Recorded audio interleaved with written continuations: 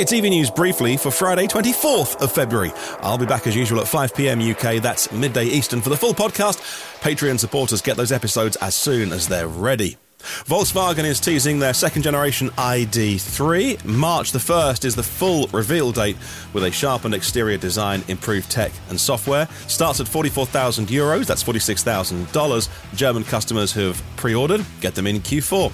Tesla has installed and is currently testing the first Magic Dock at a supercharger in New York. It includes a CCS adapter that unlocks when non-Tesla drivers turn up and unlock it using the app. The BMW i4 eDrive 35 is now available for ordering in the UK, with prices starting at £50,000. Single rear motor, 282 horsepower and 299 miles of range from the smaller 66 kilowatt-hour battery. Lordstown Motors announced yesterday they're suspending production and deliveries of their Endurance electric pickup truck to address quality and performance issues with certain components. They are voluntarily recalling 19 vehicles because of potential electrical issues. In China, scientists and car makers unveiled yesterday a vehicle powered by a sodium-ion battery. Not a test vehicle, something actually on sale. It's a 25 kilowatt-hour sodium-ion battery, and they've called it the Hua Zhangji. I think I've messed that up in my bad Chinese. It means flower fairy. Hina Battery are those behind it, and they have a huge production capacity to sell sodium-ion batteries for EVs and electrical storage.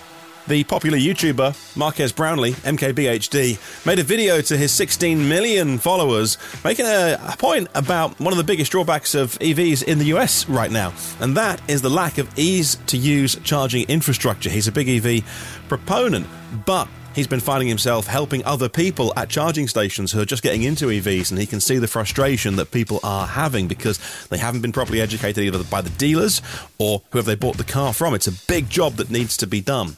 Spain has made the EU's top 5 list for the most public electric car chargers. They have 34,380 charging points installed across the country. 100,000 was their target by the end of 2023. I haven't got the breakdown of that on what is DC fast charging and what's not. So big number, but always have some caution when you read those headlines. Rivian has launched a new production line dedicated to producing their new Enduro motors. That's what they're calling them.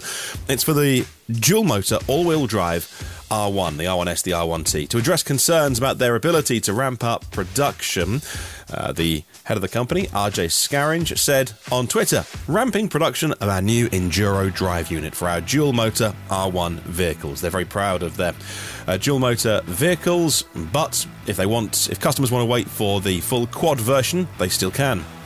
Chinese company Geely unveiled a line of high-end electric cars. They've called the brand Galaxy. It's new. Geely are on a rip right now. I can't tell you how impressed I am by just the speed at which they're operating.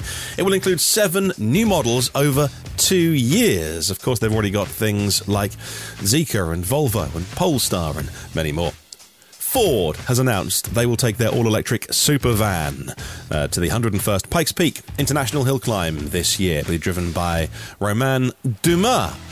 Swarco in the UK and Connected Energy have partnered to roll out EV fast charging with their eStore system. That uses Second Life EV batteries in EV chargers to reduce the grid connection that's needed and give you maximum speed.